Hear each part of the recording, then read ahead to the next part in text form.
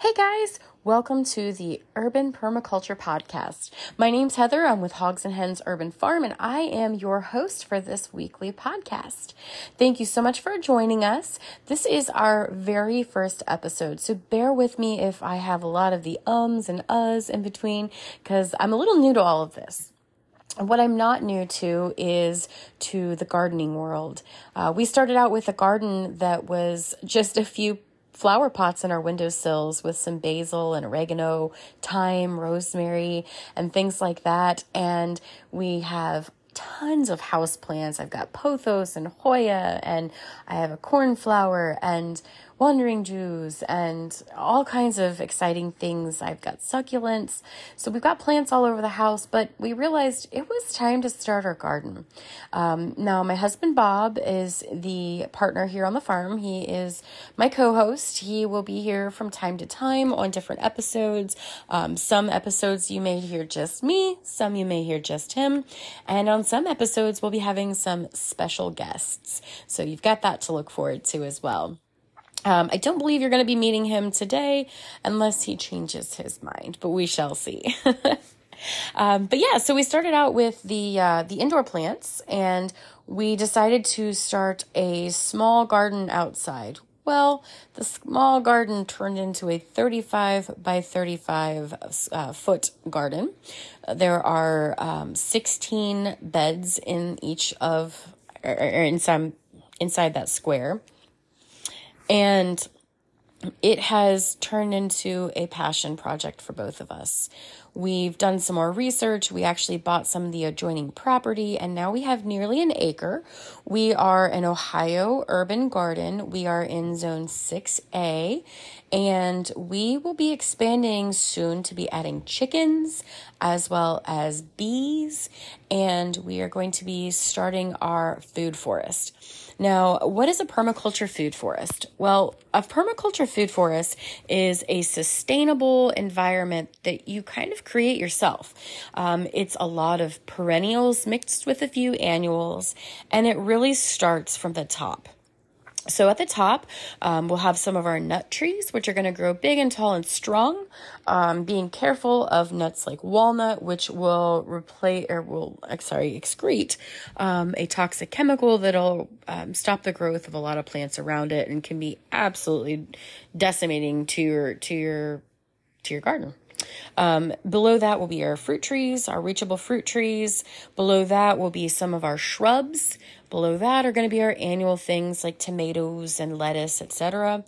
Below that is going to be some of our bulb vegetables, so our garlic, our onions, all the allium family.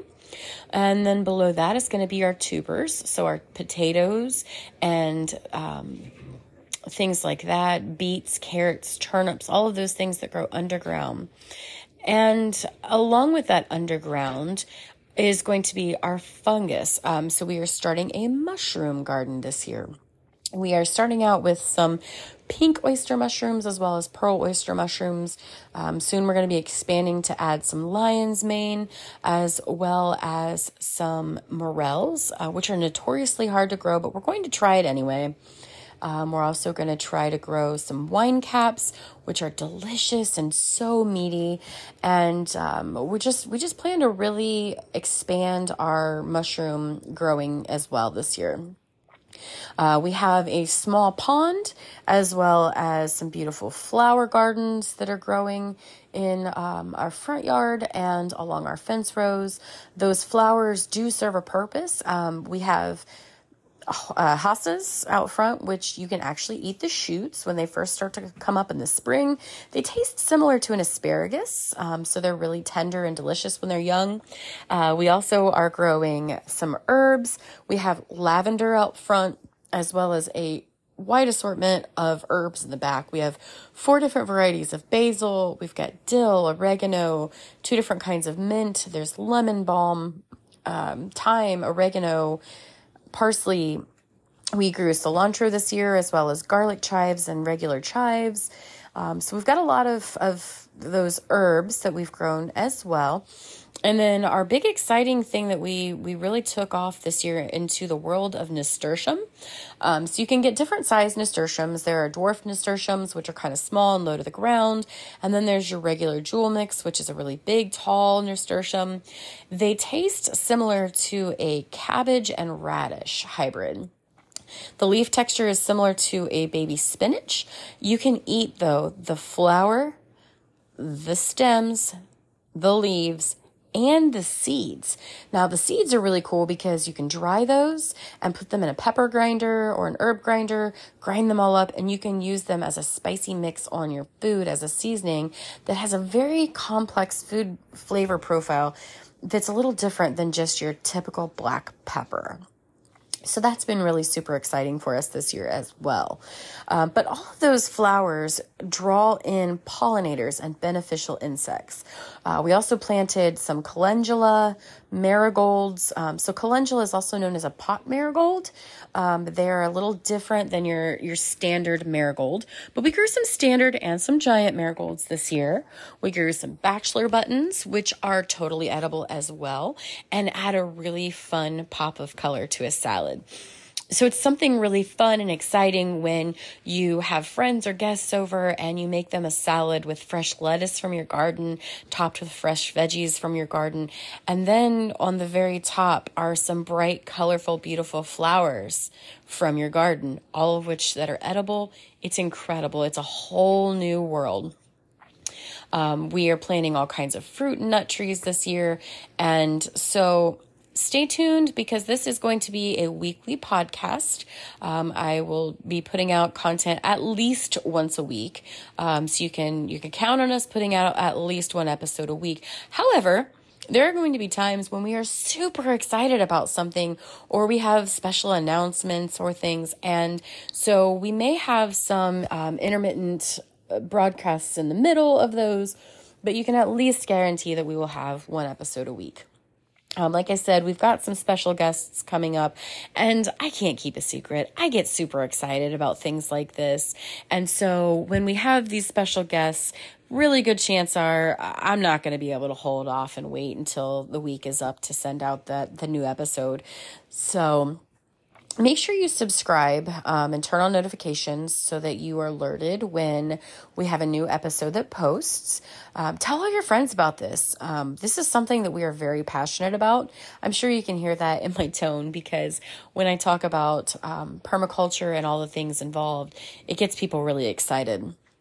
A couple of things to know about our farm. We do live in a big city. Actually, we live in a historical district. We are an anomaly in our neighborhood.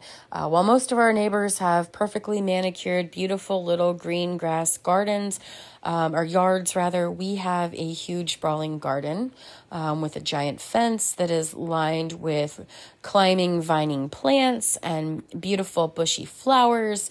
And they are planted such that they will be blooming throughout the year. So we have some daffodils and tulips and things to bloom early so that our pollinators are attracted in early and they've got some of those first flowers in the season to feed themselves with. We also have Sweet William and Alyssum that'll bloom a little bit later, but will bloom and bloom all summer long. And then we have, of course, some of those pollinating plants that are peppered into our garden. But we really don't have a lot of grass. There's a very small patch of grass that is in between our flowers and the sidewalk, but that's soon to change because we're going to be adding two dwarf fruit trees out there, and that area is going to be mulched as well to help with soil conditions. And the side lots are currently wide open and vacant, but they're soon to be covered in trees and plants and pathways and exciting new changes. We do have a small pond. I believe I may have touched on that already, but we do have a little ornamental pond. We have some fish in it. They are a blend of comets and fancy comets that have big fluffy tails. They're really pretty.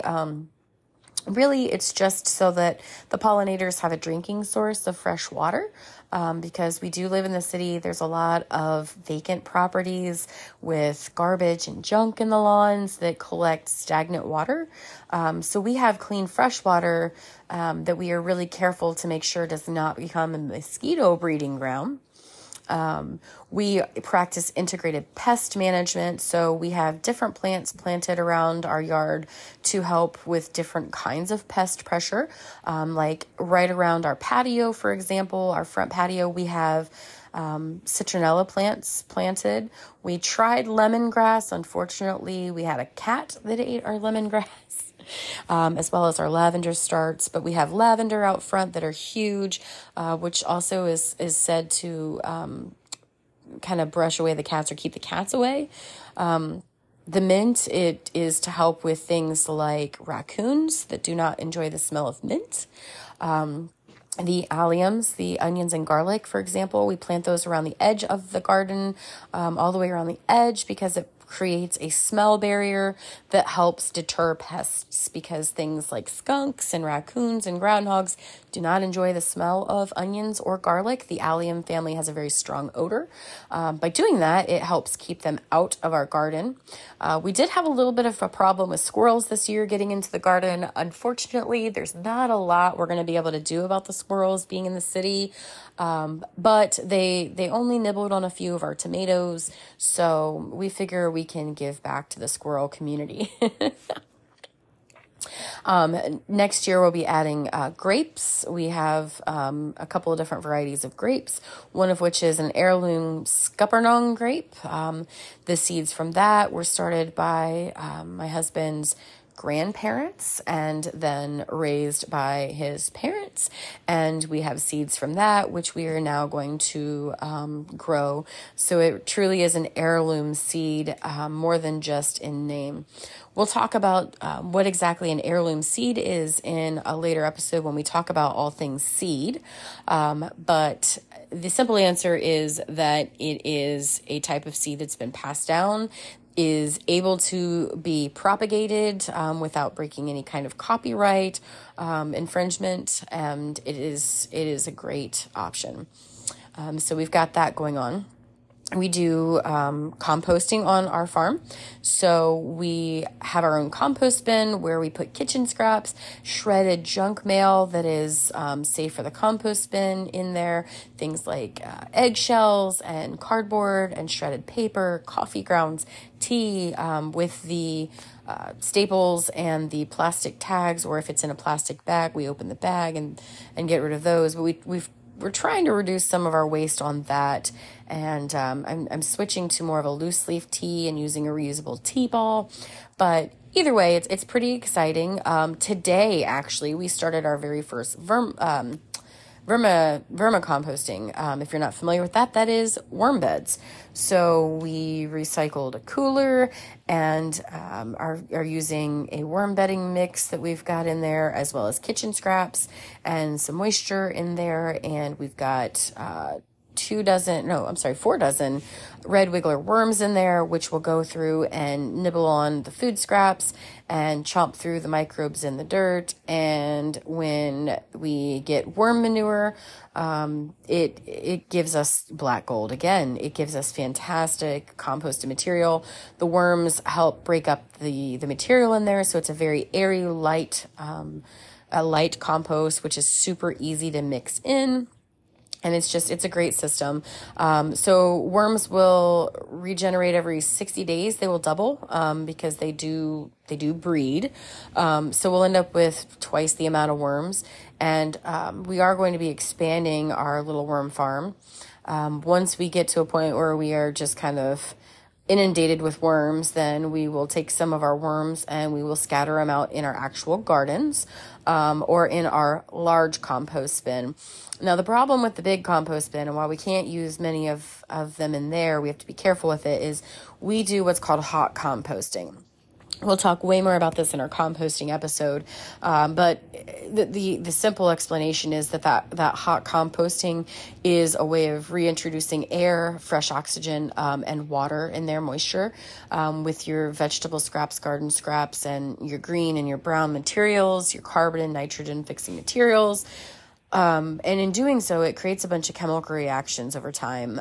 The bacteria and fungus and microbes that are in there will all start to break down that material. And in doing so, that creates a chemical reaction, which releases heat. So the inside of these piles can get, well over 100 degrees, oftentimes in the 130s, 140s, which is fantastic because that is creating a nice hot temperature, which breaks it down even faster. But with that, when it gets super hot, it'll drive the worms out because worms can't handle the heat. So they will either burrow down and bury themselves in the ground, or they'll just leave.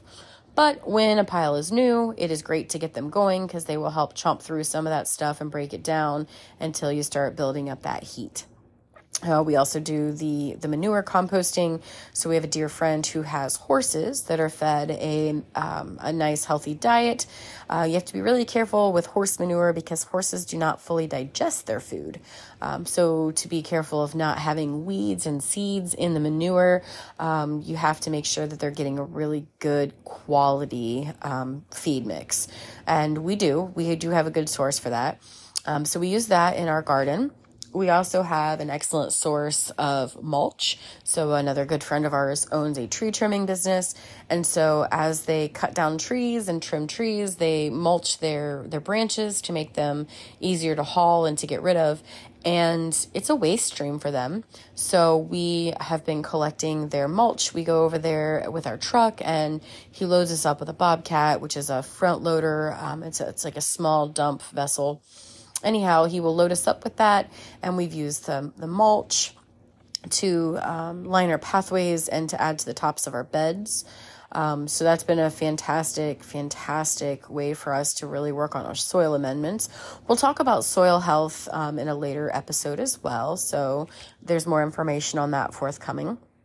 But that is who we are in a nutshell. Like I said, we talked about our roommate a little bit. Her name is Tammy. She'll be on later episodes. But she takes care of things while we're gone. With our gardening method, we don't have to do a lot of work once our plants are established and in the ground, because we do a deep mulch method and we have good soil. We really don't have to water very often, if at all.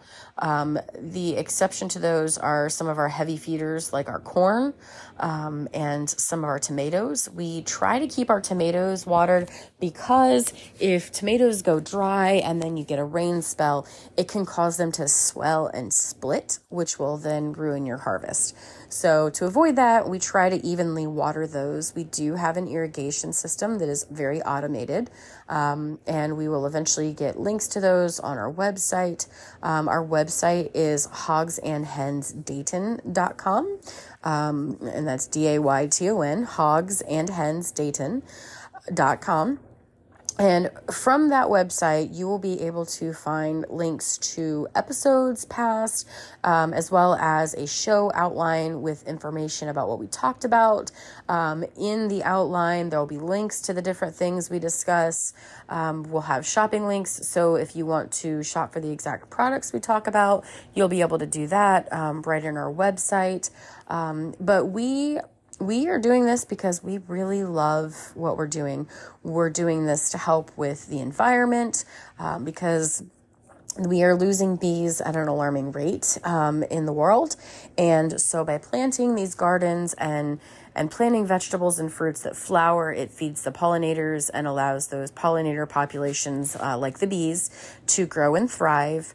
We are doing it for our future because we eventually intend to retire from working outside of the home, and we would love to be able to just farm full time.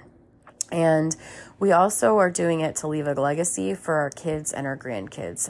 We do have 3 children between the two of us, and we have 3 grandchildren currently, with one due in April. We'll have a new little baby boy grandson due in April. So that's pretty exciting. But we've had our grandson out here in the garden, and he's 4. I'm sorry. Yeah, 5. No, he's 4. He'll be 5 in January. Goodness, listen to me. But we had him out here recently, and he enjoyed watching us dig for sweet potatoes and helping pick the tomatoes. And his face and watching him garden was priceless. My youngest son is 11, and he absolutely loves going out to the garden and picking fresh blueberries right off the bush and eating them. We'll be adding, we did mulberries this year, so we've got mulberries that we harvested, and he loved it. He'd come in with little purple hands, and his little face was all purple. I'd say, "You get in the mulberry tree?" And he's like, "No." Yeah, totally got in the mulberry tree. But we'll be growing even more fruits and vegetables to introduce him to. And, we want to show our kids and our grandkids that you can grow your own food, even if you live in the city, and you actually can grow a substantial amount. We're trying new methods this year to expand the amount of usable land that we have, doing things like hugelkultur, which is where you build mounds and plant in the mounds, which keeps your footprint the same of the bed, but it allows you to have more square footage by going vertical. And then, like I said, with the permaculture, you're planting in guilds, and, like around the trees, for example, we'll have vining vegetables around the trees. At the base of those, we'll have some of our bushy shrubs. Underneath those bushy shrubs, we'll have mushrooms, and below the mushrooms, we'll have some of our root vegetables like carrots and potatoes. So it's a way for us to really maximize our space. Stay tuned for an episode on companion planting, where we talk about certain fruits and vegetables that really do well together. They can help each other grow and thrive. You'll learn about things like the three sisters and even more exciting information. Bob will be giving you tips and information about building some of your own farm equipment. We've built lots of different things around the farm ourselves, mostly out of scraps and things that were discarded or repurposed, like our worm bed, for example. So our vermicomposting is actually an old cooler that we had hanging around here. We have upgraded to a cooler that is a little bit bigger, a little bit different shape. And so we have this cooler hanging around, and it was perfect for us to grow our little worm farm in. We took some old pipes, and I used the welder, and I welded some fittings on the end of it, and we made a pallet breaker. So it's in essence a specialized type of, almost like a crowbar or a pry bar, that we use to break apart pallets, because we do use a lot of pallet and reclaimed wood in our projects around the farm. So you'll learn about that. As we expand into the world of chickens, you'll get to learn all about our chicken life and building the coop and the run and how we predator proofed it and all that fun stuff. I'm sure you're going to hear lots of stories about our ornery little puppies. They just turned a year old in November, and they are definitely a handful at times. They like to help out with the garden, but sometimes their help is not so welcome. So there are plenty of fun little stories you'll hear along the way. If you like what you're hearing and you're excited to learn more, please, please, please share this podcast with your friends. The way you can help us out the best right now is by going over to wherever you're listening and streaming this podcast from and leaving us a review. Give us your honest feedback. If you like what you hear and you're excited to hear more, tell us about that. Feel free to ask any questions. Check out our website. It is currently down for maintenance. Hoping to have that up and running again soon, as we are changing and expanding some of that, and look for us to expand in the future to a YouTube channel. We probably won't launch that until the spring, just because there's not a lot going on right now that's exciting to watch quite yet. But yeah, so thank you so much. Again, I am Heather with Hogs and Hens Urban Farm. You can find us on Facebook at Hogs and Hens Urban Farm.